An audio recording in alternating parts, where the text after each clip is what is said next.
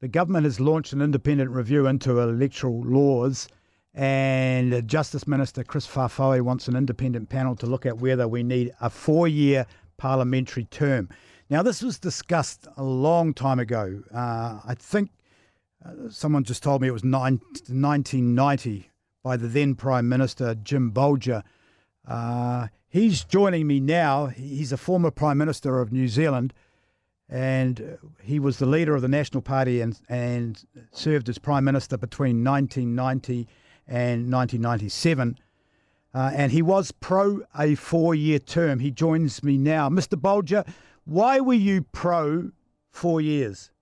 Good morning. Good morning. Sorry, that was very rude of me. I felt that 3 years was too short, 5 years was too long, and 4 was about the right level. Given the complexity of modern government, the time it takes to make change if they're needed, particularly with coalition governments, 4 years was about the right balance, and I've seen nothing that's persuaded me otherwise. I know there's a slogan out there, it used to be back in the 90s, that if they're a good government, we'll re-elect them, and if they're a poor government, then the sooner we can get rid of them, the better. And that was used to argue for a 3-year term. But I think we have the maturity now to move to a 4-year term. Do you think if it went to a referendum, it would get in? I really don't know. I don't know what the mood of the public is at the moment.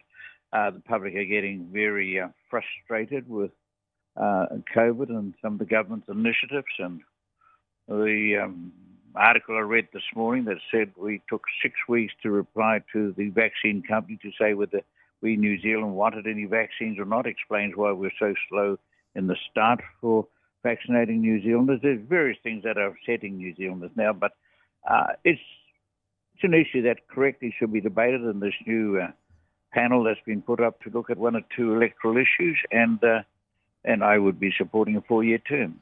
Would you be supporting 16-year-olds voting? I think that's much more complex. I have to say I've got some wonderful 16-year-old granddaughters, and I'm not sure that imposing the burden on 16-year-olds is the right way to go. In fact, young voters are not big voters anyhow. I could see the Green Party and someone like that being enthusiastic about it because they tend to be passionate in their support of green issues and so forth. But I think that needs very careful reflection. In 1990, when the survey or the figures came out so heavily against the 4-year term, 69% were against it. Were you surprised by that? Not particularly. I mean, it wasn't a topic of big debate or discussion.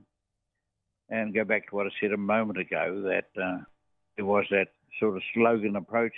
If they're a good government, we'll re-elect them. If they're a bad government, the sooner we can get rid of them, the better, if we stay with 3 years. But you could argue on that sort of simplistic theory to go down to 2 years or 1 year. It gets nonsensical.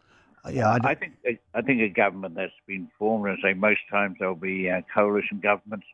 It takes a while to bring them together, realign policies. That 4 years is a rational length of time to see whether they're up to it or not.